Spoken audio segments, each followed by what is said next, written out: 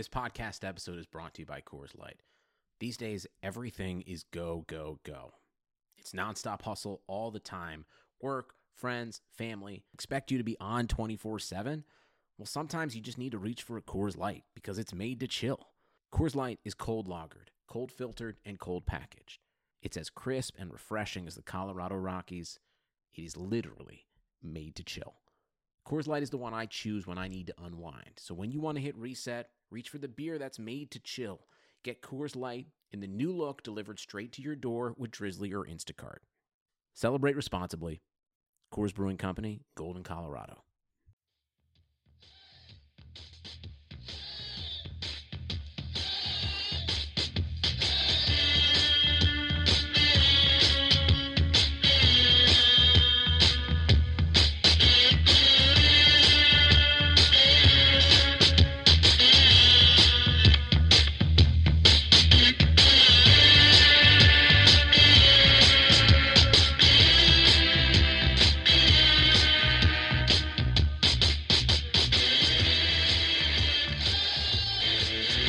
Welcome, everybody, to the Browns Film Breakdown Podcast.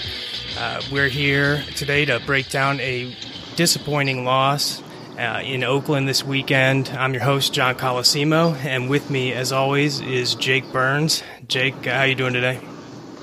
Good, John. How are you, man?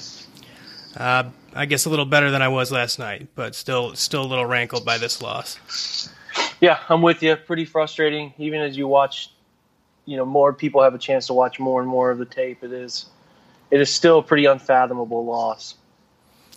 Yeah, even looking at the rewatch, because now I've watched this thing 3 times now, and it still amazes me as I'm watching the fourth quarter. Just numerous points where I don't understand how we're going to lose, even though I've seen it 3 times. The positions that we were in, we should have taken home a win. Yeah, there's no doubt the win probability scale probably heavily favors Cleveland. Excuse me, through the entire fourth quarter, especially when the Browns go up 8 and look pretty comfortably set to take that thing home. I have a hard time watching it and really understanding how they lost that game. I mean, there's the obvious plays that we saw, but it were just so many opportunities. Yeah, the officiating was pretty terrible. But there were just so many opportunities for the Browns to put the game away, and they just couldn't figure it out. And it's still kind of my fear where I don't know if these guys are 100% ready to win all the time. It's going to be a process. You step away a day from it. It's a bunch of guys who've lost a bunch of games, and that is a little bit more natural right now than seizing the moment. So it is a little bit understandable that pressure-packed situations, they're not always going to perform as we'd hope they would. I think that they will tell you it was obviously extremely disappointing. That's no surprise to anybody who talks about the game, but it certainly is one that I think could be a pivotal moment in their season in terms of they could either pack it in and kind of, it's tough, John, when you're traveling back from a West Coast trip like that. You either come together over something like this or you fall apart. So it's going to be interesting to see how they handle Sunday against a really good Ravens team. Yeah, that's a tough opponent to be coming back on any trip, let alone a letdown like this one. So I'm hoping that they, have the right guy at the head of this thing, meaning Baker Mayfield, not Hugh Jackson, and they can get back off the turf and have a better game. Yeah, no doubt, man. It's going to take leaders within that locker room to rally the guys and get them out there on the practice field with passion and the sort of eager hunger that you need to have to win in the NFL, especially, lagging off of a long flight back home on Sunday night, late Sunday night out there. So, it's tough. It's unfortunate, but they battled. They're in the game again, a game they could have won. They could easily be 4-0 right now as it stands. So they're competing. They're doing what we know they can do. It's just a matter of overcoming that last little hurdle, and that's expecting to win and making plays to win football games instead of fearing that losing is going to happen. It'll come. I don't have a doubt it'll come. There's a lot of talent. It is going to take some, it's just going to take a mental switch that turns. I don't have a magic word for it really. It's a mental switch that happens and things start snowballing, and all of a sudden you won 3 or 4 in a row, and you're right where you want to be in the division. It's still early in the year, so nothing's over. This doesn't change anything yet. So it's frustrating, it's disappointing, but at the end of the day, there are still positives you can take from this game. Yeah, I agree, and I guess it's time to get into a few of those. You want to start with the offense and what you saw? Yeah, first time they've scored 40 points in a game since 2009. First time they've scored 30 since 2014. I mean, John, what more can you want, man? I mean, they put points on the board. They're led by a quarterback who you can see the positive traits are everywhere. The positive traits that a lot of us fell in love with in the pre-draft process are showing up right away. And it's a completely different offense. Every single drive has a potential to be something, go somewhere. He's effective on third downs. He gets the ball out pretty effectively. Now, he had the turnovers. We can go back and forth on who's responsible for the turnovers. If you want to blame him for all 4 of them, that's fine. I'm sure he will take blame for all 4 of them. But he's not at blame for all 4 of those turnovers. The snap was snapped early. He wasn't even prepared for it. The ball off Callaway's hands. I give him blame on the Chris Hubbard, Maurice Hurst sack strip situation. I give him blame a little bit there because off a 5-step, if that ball's not out, you got to really feel pressure. But it's just as easily you can't let somebody drive through you like Hubbard was driven through. So it happens. I don't think he's responsible for a really sloppy game. I thought he played really effectively, showed a lot of really good traits in the pocket. He was good. Nick Chubb obviously was good. I think Chubb only had 3 carries. He was up over 100 yards and a couple scores. He graded out like a 98 on Pro Football Focus. You don't see that very often. But he also did something the NFL has never seen in terms of that few carries, that many touchdowns. I think Dan Patrick Show tweeted out something along those lines. So he was special. Desmond Harrison graded out top 3, I think, this week in Pro Football Focus in his pass blocking grade. He had the one holding call, which I thought that holding call was pretty fluky early in the game on a run around the left edge. Yeah. It looked like he almost pancaked I think it was Bruce Irvin or maybe it was Arden Key, I'm not sure. But they called holding, one of the few holding calls in that game, which is still kind of laughable. But, yeah, I mean, there were a lot of good signs offensively. Callaway was just weird day. I mean, he's going to struggle catching the football. It's going to be for him, can he mitigate or offset those drops with enough big plays like we saw on that slant that it wasn't a slant, it was a dig that he took, 50, 59, 60 yards, almost took it to the house. So you're going to really be fighting that with him. How can he sort of harbor in or harness the drop issue and produce more positive than negative? Because he brings a certain amount of value, a high amount of value in the deep threat passing game. But they did enough, John. They did enough to win a football game offensively. There's no doubt about that. No, I agree. The performances were pretty good. We had a lot of good things happen. Baker, just gives me that feeling that the drops and the penalties and bad calls and those types of things can be overcame. And, he almost did it, despite what I counted as 7 drops. 7 drops, 3 by Callaway, 1 from just about every receiver, Landry, Higgins, Njoku, and even Duke Johnson. That's just really weird, and I don't expect to see that again. But there was, a good 100 yards left on the table based on those drops. And, so that was frustrating. But, on the flip side, this offense is not a finished product, and it can produce now. So I'm excited to see it as the season goes on and people develop. Yeah, I mean, their second game out now, and let's think about it here. They've scored 42 points plus, what is it? They put up 21 points. Well, they didn't. It was 24-7. What was the final of that Jets game? I think they got that 2-point conversion. So they put up, in a little over 2 quarters, Baker was responsible for all 21 points. So in 6 quarters, they put up 60 points. So, I mean, you do some basic math, they're going to average points. The kid's good, John. He's good. He changes the culture of that offense. He sees the entire field. I tweeted that out just a little bit ago, a few hours back. I don't want any other rookie quarterback. There's no case that can be made for me to want any other one of them right now. I get it's early. Spare me all that, but just the traits that we wanted to see, the leadership, the poise within the pocket, the delivery, the accuracy, he's even feeling the footwork within the pocket, the feel, climbing the pocket stuff that I was a little concerned about has shown to be a positive for him now. So it's a home run. It's only going to get better. We're going to be in a lot of football games with that kid as our quarterback. So I leave feeling really good about that. I mean, obviously it was a really fluky game that got really weird, and maybe if you run that game 100 times, the Browns lose it twice, but it happened. But at the end of the day, I find the silver lining in knowing that we have a quarterback for the next 10 years, I think, that can be a really good football player. Yeah, there's nothing fluky about what's happening here. Watching this game a couple of times, having watched the last half a couple of times from last week, this is not fluky. This is not fool's gold. This kid is genuinely already a good quarterback. And, PFF's grading him there. He's at, an 85.8 on this sixth quarter so far, 90 plus score, from a clean pocket for him, which a lot of times is what they're going to point to see true performance of the quarterback. That's some serious stuff from a kid. And, having him on that rookie deal is no joke either. I'm working on an article on this, and I won't get too far into it, but people have talked about how much of an advantage it is for a team to have a good quarterback on that rookie deal. And it only widened this offseason because now your top 5 quarterback contracts are $29 million is the average salary.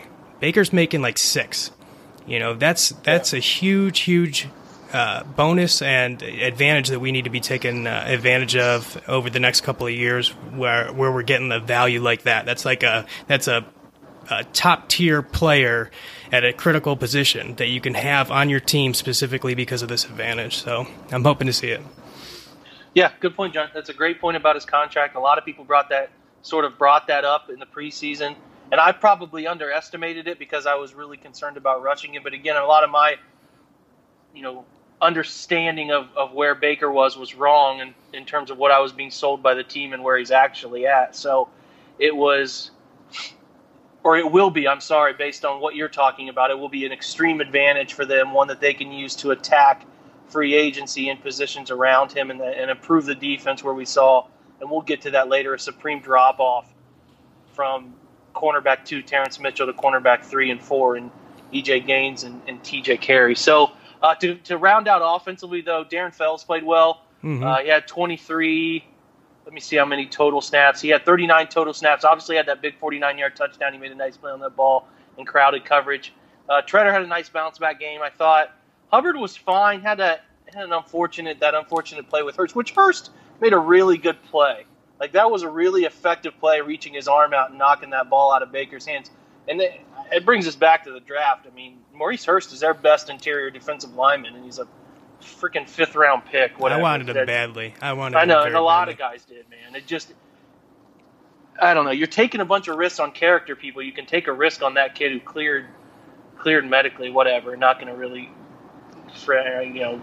fire myself up too much about that. But Njoku had a decent bounce back game, had the drop. The thing I'm worried about with Njoku, John, is that everybody's going to drop the football in the NFL, but certain guys have a knack for, in key moments, dropping the football, and it just gets magnified so intensely. And he has this unfortunate drop in big moments sort of thing that hovers over him. He played well. He just had that drop when I think the Browns had gone down 34-28 at that point, and so the Raiders had gotten the fumbled snap and kicked the field goal, or the fumbled snap. They ended up scoring, but they kicked the field goal. So it was early fourth quarter. You're in the black hole down there, and you need to get something going. The Browns haven't scored in a good while, and it's 3rd down, and I think it was actually a 2nd down play where he throws that ball up the right seam to Njoku, and it just doesn't bring it in. It hits his fingertips and falls, and it's like, week 1, the big drop came on that 3rd down. Tyrod put that corner out to him, and he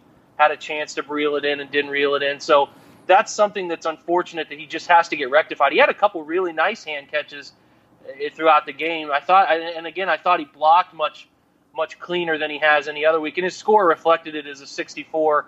He was good. It's just that he's going to have to overcome that big drop and big moments thing that's kind of plaguing him right now. Go ahead. Do you have any thoughts on him? Yeah, I know that exact play that you're talking about, and I'm pretty sure it was a third down because I remember it as a drive killer, and it just as easily could have ended up in the arms of that DB. We were lucky, really, that he was going for that tackle, and so he didn't get his hands on that ball, but he kind of scooped it and put it in the air, and it could have just easily gone the other way for 6.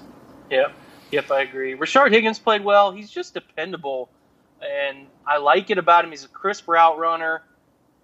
I just like him. I'm glad he's a part of the Browns. He's not going to do anything exceptional all the time. He's just kind of like that guy you need, a steady wide receiver 3, in my opinion. He's a good football player. Guys who struggled severely grade-wise, Antonio Callaway graded out of 47.9 based on how many drops he had. Feels about right to me. You can't drop the football that much. The 2-point conversion drop was was tough. The curl drop on the pick 6 was tough. He had a drop ball on a screen pass that I thought could have got some really good yardage. So just tough. Something seemed sort of off about him. He could have been plagued by something going on leg-wise. I don't know. I'm not going to read too far into it. It just didn't seem like he was there mentally and in the focus aspect of things. But everybody else was fine. I mean, everybody else graded above a 50. Carlos Hyde was on the lower side, but Pro Football Focus will never appreciate Carlos Hyde for what he does. And I get it. Nick Chubb is a better ball carrier. Like, I'm not denying that. I think you'd have to be pretty stubborn Carlos Hyde fan not to see that Nick Chubb should be getting more carries than he's getting, and he should probably be getting more carries than Carlos Hyde. But it'll be interesting to see what they do going forward. You can't deny Nick Chubb was special in this game, and he reached top-end speeds we haven't seen from running backs all too often. So the speed question that a lot of people had is kind of out the window too. It'd be really silly not to start him and get him a lot more carries. Did you see any numbers on that, Jake? Did you see any numbers that give us an idea of how he compares to some of the faster backs in the league based on what he did Sunday? I thought I saw he was like the top 3 recorded running back speed in the NFL. Is the ball, not the second half inside zone run, but the counter he ran in the first half for the 63-yarder. Mm-hmm. When he got up the right sideline, I was stunned. I was like, holy cow, he is taking off down the sideline. So, yeah, I read it was 21 and some change miles per hour, so it was top 3 running back, top speed in the NFL this year. And that's about opportunity. Sometimes guys don't break away from a pile like that and get to top speed. But he was moving, man, and he was a 4.5 40 guy. That was some good football speed. I didn't see a ton of that sort of top gear breakaway speed. Like I thought Sony Michel had more of that at Georgia, but that was a good run, good carry. I thought they have options. I mean, it's good to see. The thing I don't understand about the draft class, or I would love an answer on this, and we don't seem to be able to get it, is why on earth Earl Watford is dressing over Austin Corbett. I have no idea. He's terrible. He was in on the goal line again, and he just gets driven off the football. And this guy's different now in Kansas City, but it's obviously very similar to Cam Irving. Like he's getting completely demolished off the, he's like a split second slow off the snap every time too. So it's strange, but it is offensively, you put up 42 points, you should win football games in the NFL, and offensively they played well enough. Everybody across the board played well enough for them to win that game. Yeah, I just want to make a quick comment, bringing it back to Chubb, and I was just as shocked as you when I saw him take off like that. And let me tell you, for people that don't know, Nick Chubb, when he first got into college football, was unbelievable at Georgia, and he had a horrific knee injury, and he never quite got everything back. But that looked like the first time that I'd seen that out of Chubb since he was a freshman at Georgia. And let me tell you, that Nick Chubb might have been drafted over Saquon Barkley. Yeah, that's a good point. He was a freak of nature, and he still is really a freak amongst college kids. Right. But, yeah, you're right. The knee injury set him back. There's no denying that. And that's a good point, John. That might be something that we need to look into is he fully back from the ACL, and are we going to get the best version of Nick Chubb moving forward? Great point. No, that would be a steal if we did. A hell of a steal. Yeah, and then there's no reason to think that. I mean, the first 4 weeks he's put together really impressive runs that feel good, too, like the kind of cuts you want, the sort of second level cuts you want, like in the second run that he beat the inside zone, he obviously makes the cut to make the linebacker, the untouched linebacker, miss. But the second level 1-2 plant that he puts on the safety was ridiculous. So that's obviously what you want to see, which is good. Let's shift to defense. Top 4 scores is Demarius Randall was a 90.4. Thought he played his butt off. He's a good player. I mean, that trade giving Kaiser for Randall is just an absolute home run. And it's starting to feel like more and more of the deals that John Dorsey put together were pretty good deals. So that's just a steal of a trade for us. I don't know how Green Bay could let him walk. It's interesting.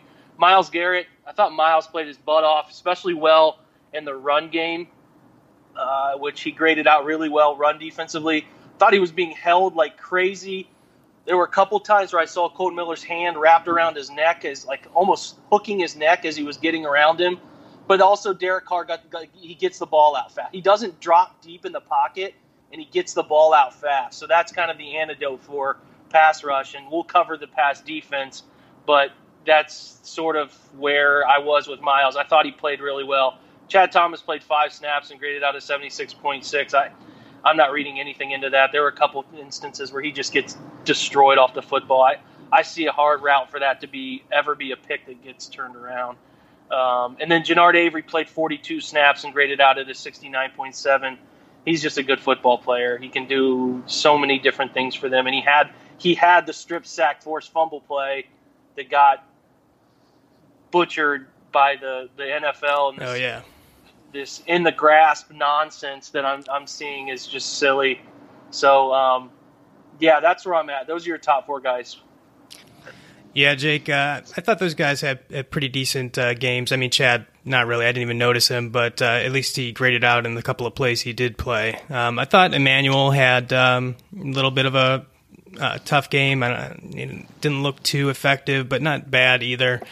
But yeah, I mean, Myles is just a monster, and and Demarius Randall, that just looks like a steal. I mean, just changing something into nothing into something. He's playing and grading out as an elite level player right now. So really exciting to see that. But losing Mitchell, in the secondary looks like it's going to hurt us quite a bit. Yeah, there's no doubt, and guys I thought would play better who did not play well. Larry Ogunjobi did not grade out well in the passing game. I thought the Raiders did a nice job of working to double him as often as they could, and they did a nice job with it. Kirksey did not grade out well. He seems just first game back slow. And then you have TJ Carey. Mitchell actually graded out at a 40.5, which feels low to me, but they picked on him. They picked on opposite Denzel Ward. They ran a bunch of rub routes against man-to-man coverage, which were really well done, and they even did a nice job of selling rub routes and going back off of them. And then some double move stuff. They worked back shoulder. Then in situations where they felt the Browns going into drop coverage, they did a nice job of working the middle of the field against Brown safeties who were just not there. They picked opposite Demarius Randall as often as they could. Did a nice job. Derek Kinder graded out at 36.8. Peppers was a 55.3, but they did a nice job of working away from those guys. So grades-wise, nothing really to write home about defensively. I thought Oakland just had a really good game plan. What did you think? Yeah, I thought Greg kind of got worked over by Gruden in this game. They got us out in some really bad scenarios, and they found good matchups. They did luck out that Mitchell went down, but we had that late TD to I think Cook that Derek Kintram was covering on the outside. Did you see that play? Yeah, it's interesting. I mean, they're going to have to run somebody out there with Cooks, whether that's a linebacker or a safety. So I guess the situation isn't that great for the Browns, but it ends up being it's just tough. You just need Kendrick to make that play. I actually thought Cook just pushed off. I think he was in terrible position. What did you think? Yeah, I think that he might have gotten away with one there. It's just still, I don't think that, if you have that matchup, I don't think we're going to win too many reps, if the quarterback can put the ball up high on him. You're right, John. It sometimes is a matter of the throw is just good enough and the catch is just good enough to beat it. Like, I'm with you. I don't want Kendrick covering Cook. He's not going to beat him height-wise and probably not from an aesthetic athlete positional-wise in high-point situations. I do think Cook pushed off. He did that a couple times and just kind of got away with it. I'm not sure what better matchup the Browns can get there. They maybe put a linebacker out there on him. I'm not sure. It was just a good throw and a good catch. The Browns are probably going to do a little bit more of that too.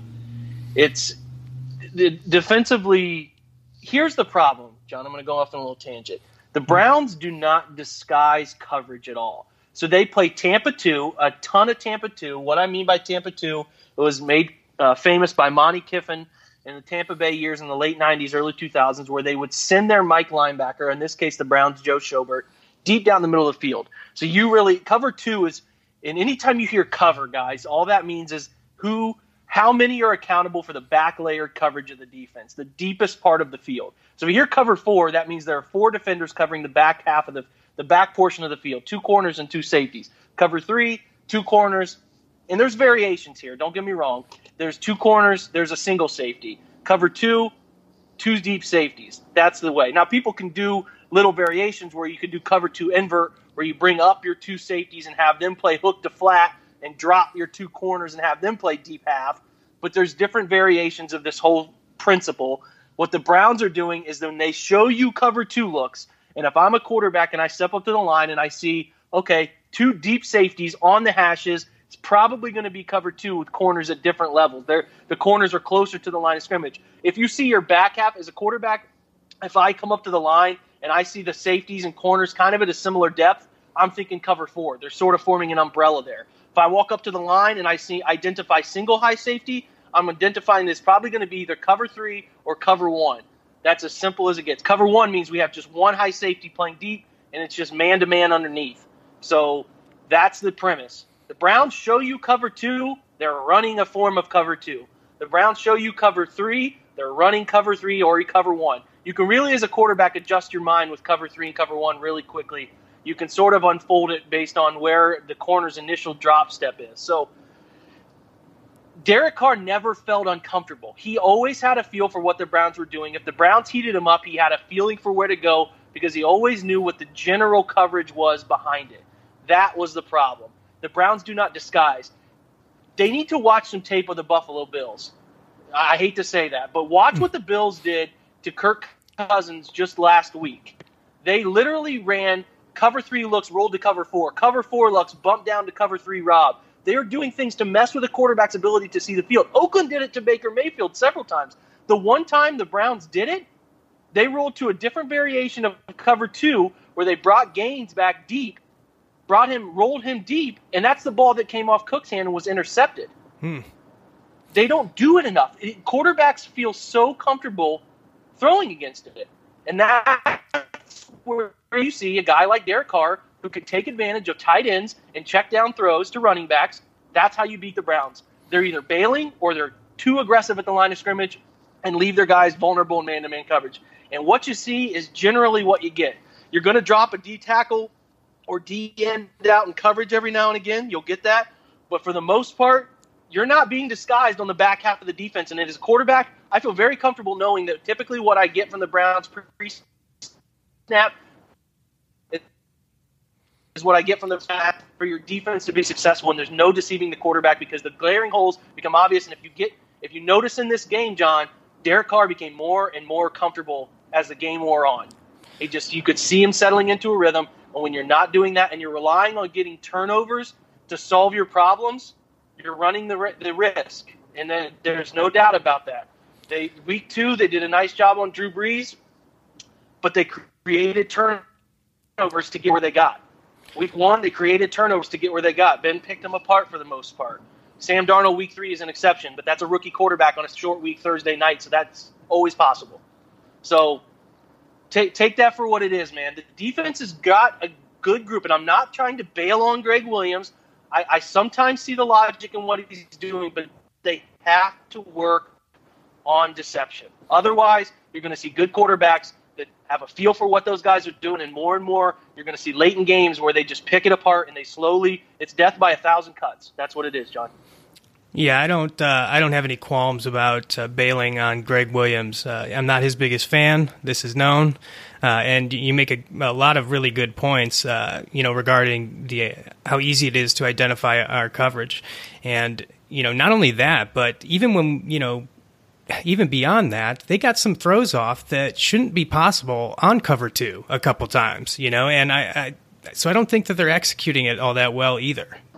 Not disguising very well, but a lot of times those aggressive blitzes are telegraphed as well. So you combine those two, and you get a nice little soup of bad defense. Yeah, I mean, it's not only like you said, they're not disguising well, but they're not being sound and disciplined and coverage sometimes as well. I mean, if you look at the touchdown ball to, I believe it was to Cooper that tied it, or at least gave the Raiders a chance to go for 2. They're playing cover 2, and the down corner gets caught chasing the back.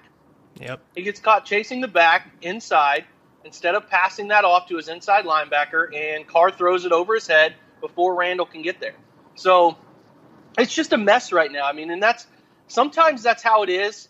The Browns just didn't adjust in game because they don't have a plan to adjust in game when teams sort of figure it out. And there's a blueprint on paper for how to beat the Browns. You beat man coverage with some different variations of rub routes.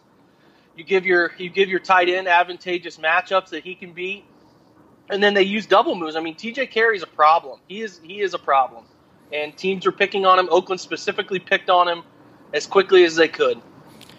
Yeah, it's unfortunate that this was the week that Mitchell went down. I mean, it's unfortunate he went down at all, but a week earlier, and we might have been the ones to grab Breeland instead of the Packers. There's no doubt, and that's why I told you before this one in the preview that I have genuine fear about the Raiders' wide receiver group, and they really killed us because Martavis Bryant should have had a deep touchdown as well. He was naked in the back half of the end zone or the back half of coverage and just dropped it. So if you look at their top 3, Jordy Nelson played so well. I mean, I had arguments with people about signing. That guy can play, dude. Like, he might not have that top-level speed he used to, but he's a player, and he makes your team better. And that was on full display. And then, I mean, Amari Cooper is just good, and they used him as often as they could against, when they traveled away from Denzel Ward, they targeted him as much as they could. So, it worried me, and it reared its head, and they did a nice job of occupying the hash marks. They did a nice job up the middle of the field in the hash marks, and then in man-to-man, they just took advantage of rub routes and checkdowns, and that's how you beat the Browns' defense.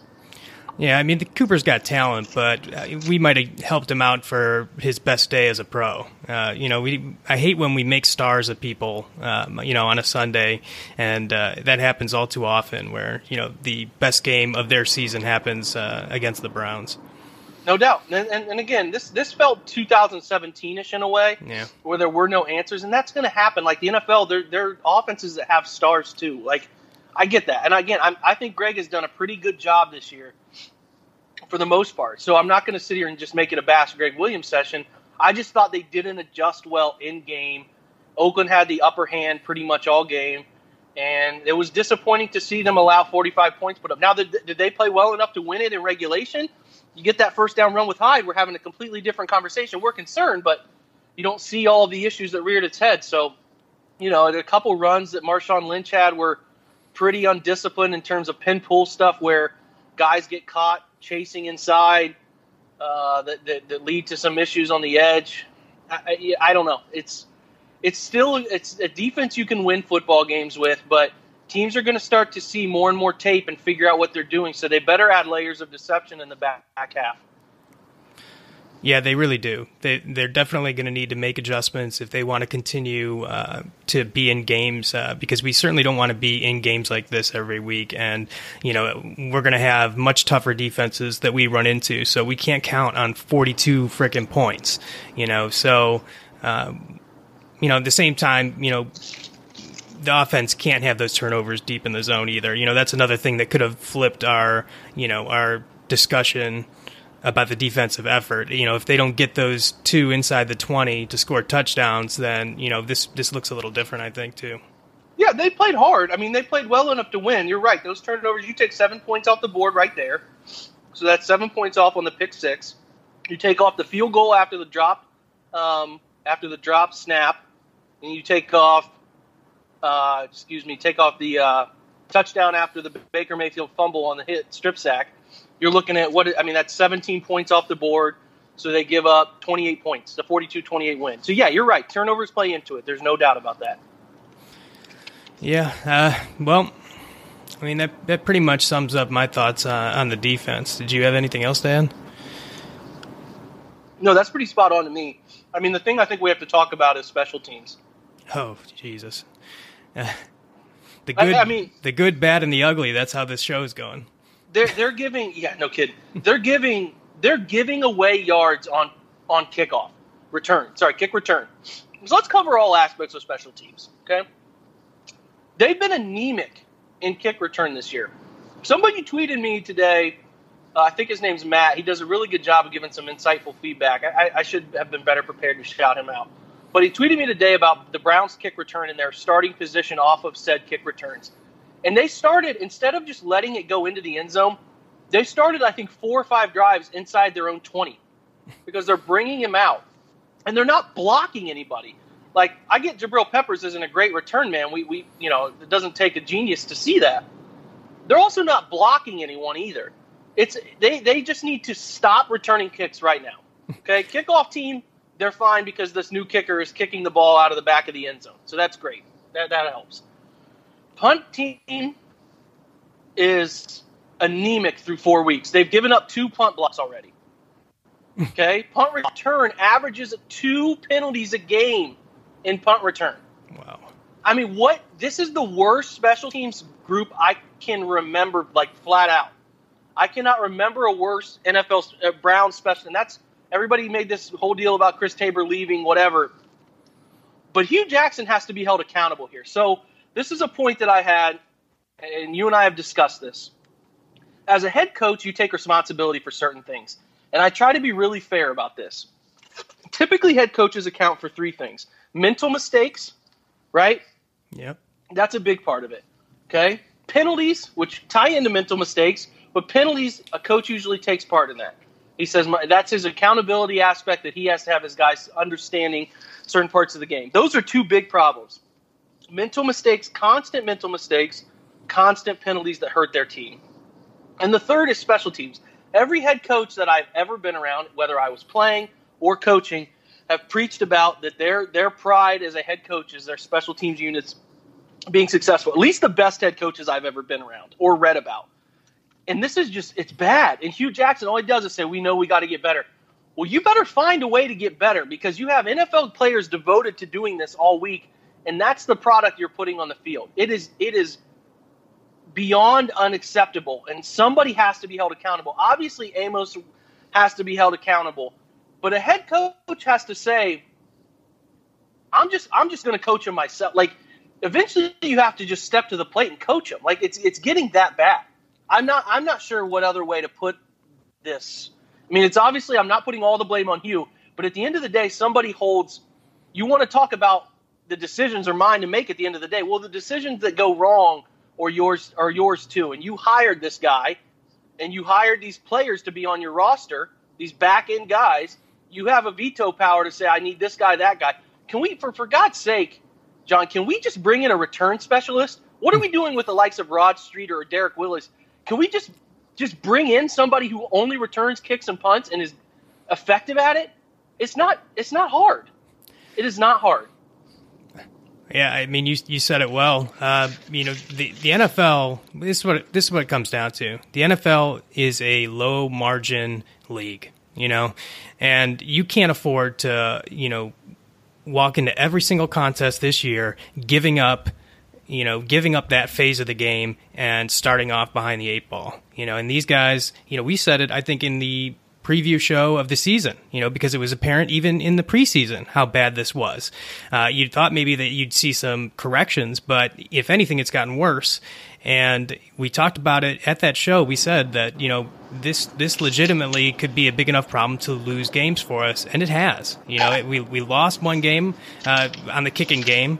And the return game has had an impact in every single game that we played this year. Yeah, you can. And I didn't talk about the field goal team. First off, when their opposing teams are kicking, They don't even make an effort to block the kick. Pay attention to that next week. They don't even make an effort to block the kick. Yes, field goal kicks have given them issues. They cost them the game. Very fairly, if we had a kicker that could make some kicks, they win the Saints game, and they could probably have a better chance at winning that Steelers game. Now, I think that ball's getting blocked no matter what, but whatever. I get it. So that part of it has been a failure as well. Now, obviously they kicked it well yesterday. That wasn't a problem, but yeah, it looked like he improved. It was fine. It's what you want your kicker to be. So I don't know what to say, John. I just don't know how bad you can be at this. And like you said, it was obvious in the preseason, and it was a building effect that you could see from the Giants game in the preseason, week 1 of the preseason. You could just sort of sense these problems coming, and they've only gotten worse. So, and I'm like, the likes of back end guys who need to make a difference in these sorts of things, like Denzel Rice is averaging a penalty a game. That guy obviously is a good athlete, and he was fine in the preseason in slot coverage, but he's not playing on Sunday afternoons. He's there to make special teams plays. You kept him over the likes of Jeff Janis. What are you doing? What are you doing, and why is this guy on the field? It is an embarrassment to the franchise when you're putting guys who consistently fail in the same situations. It's a problem, John. Yeah, it's a big one. Ultimately, Hugh needs to step in. Like you said, it's time for him to step in because it could actually cost him his job. Imagine, of all the mistakes Hugh makes and has made since he's been here, since 2016, it may be him firing Tabor and hiring Amos that ultimately gets him fired. That's amazing to me. Without a doubt. There's no doubt that the special teams has taken a large step backwards, and that's really inconceivable. Yeah, and that's a little bit of the grass is greener type scenario for a lot of fans. I've made complaints in the past about Tabor, who was here forever. But it wasn't like this was some mystery, or he went with a new coach that you weren't sure what you were going to get. Amos was known. We heard right when he was hired that it was going to be bad. That was the immediate He's terrible word. In Arizona. It was bad. The stats showed it. So, it's amazing, John. It is freaking amazing that this is what it's come to. I know. It's not rocket science what you're doing. The Browns have constant miscommunications on their offensive line over the last 2 years. Look at Bob Wiley's track record as an offensive line coach. The guy has had 30 jobs in 30 years. I'm sorry, but if you're good at your job, you have some consistency in your location. It is just obvious. It is not. I'm sorry, man, but this is not rocket science.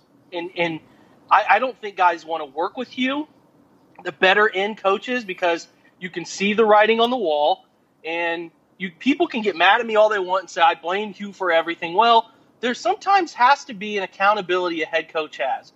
When your quarterback and center botch a snap exchange, yes, that is on Baker Mayfield and that is on J.C. Tretter. But there is no doubt, John, that those two should have been working together more in the preseason and in camp, and maybe that doesn't happen. They don't want to do. They don't. Nobody wants to blame it. And I started tweeting this out. Just blame the fans. It's nobody's fault, because that's what you get. There are apologists out there who don't understand that it is like the CEO of any company. You are in charge of all aspects. You are in charge of how your coaches coach. You are in charge of how your players play. You are in charge of how your players are motivated. You are in charge of the steps that your franchise takes. And if they're failing, it's on you. It is not on anybody else. And I would guarantee, John, that if they put the mic in front of Hugh Jackson, I would hope that he says the same things. Because I do know that and this is not uncommon for NFL head coaches, that they will off the record call in the beat writers and show them instances where there's nothing I could do. Hugh Jackson's known to do that. He is known to do that off the record. So, and I don't care, man. I don't care. I've just been told stories. And this is not to beat anyone up, but the guy deflects blame as well as anyone I've ever seen in the NFL.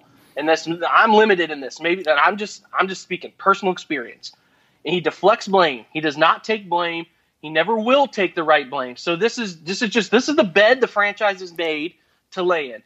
So maybe this year it's not all Hugh Jackson's fault, and that I can understand that.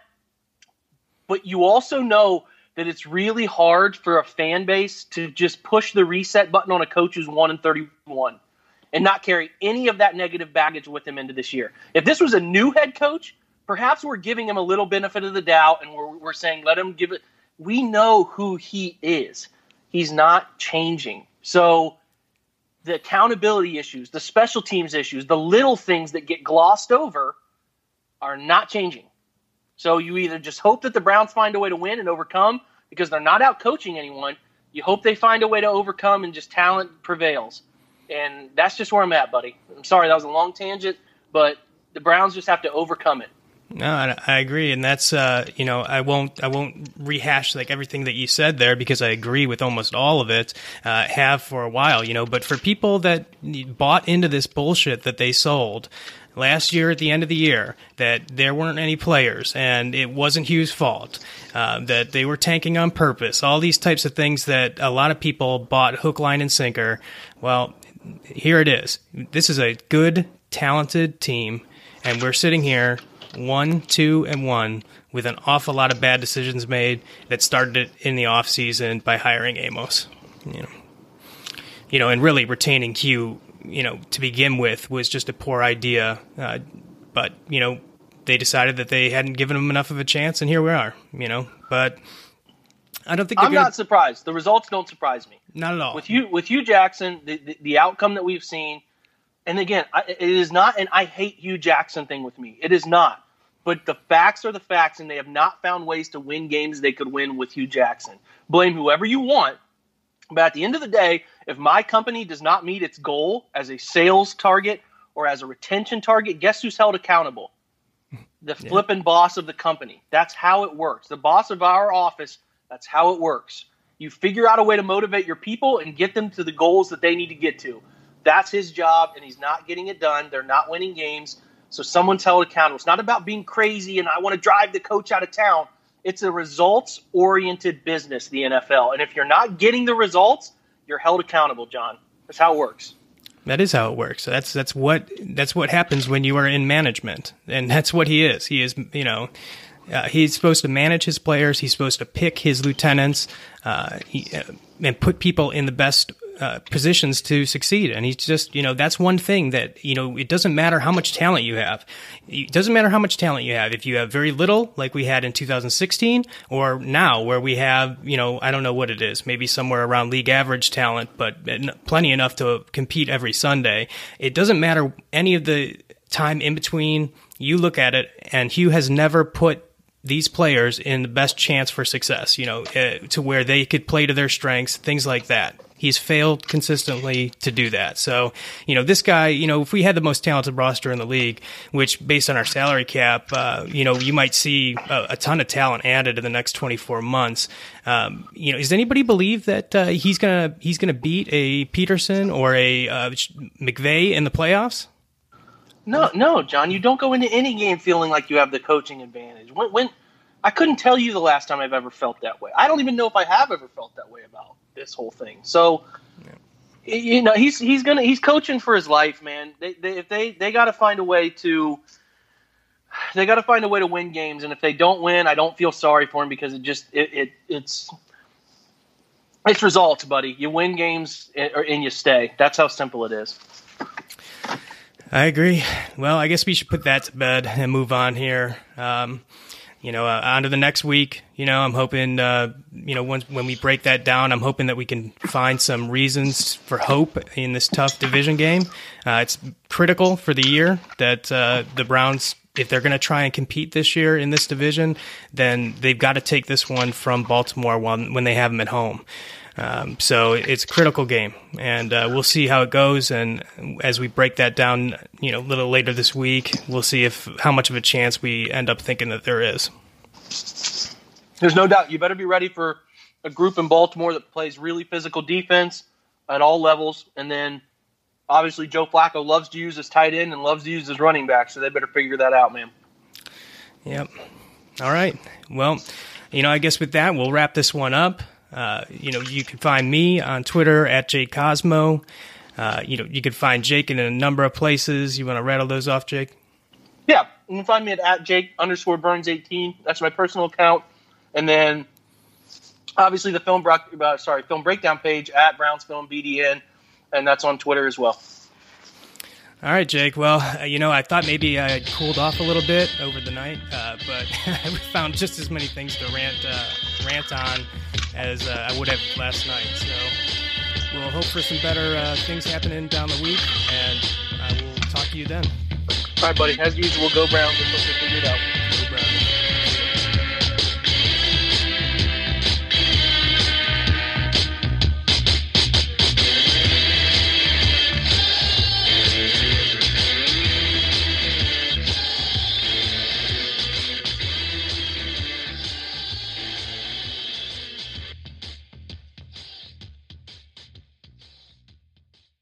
Sugar Ray Leonard, Roberto Duran, Marvelous Marvin Hagler, and Thomas Hearns. Legends, whose four-way rivalry defined one of the greatest eras in boxing history. Relive their decade of dominance in the new Showtime sports documentary, The Kings, a 4-part series premiering Sunday, June 6th, only on Showtime. When you need mealtime inspiration, it's worth shopping Kroger, where you'll find over 30,000 mouth-watering choices that excite your inner foodie. And no matter what tasty choice you make, you'll enjoy our everyday low prices, plus extra ways to save, like digital coupons worth over $600 each week. You can also save up to $1 off per gallon at the pump with fuel points. More savings and more inspiring flavors make shopping Kroger worth it every time. Kroger, fresh for everyone. Fuel restrictions apply.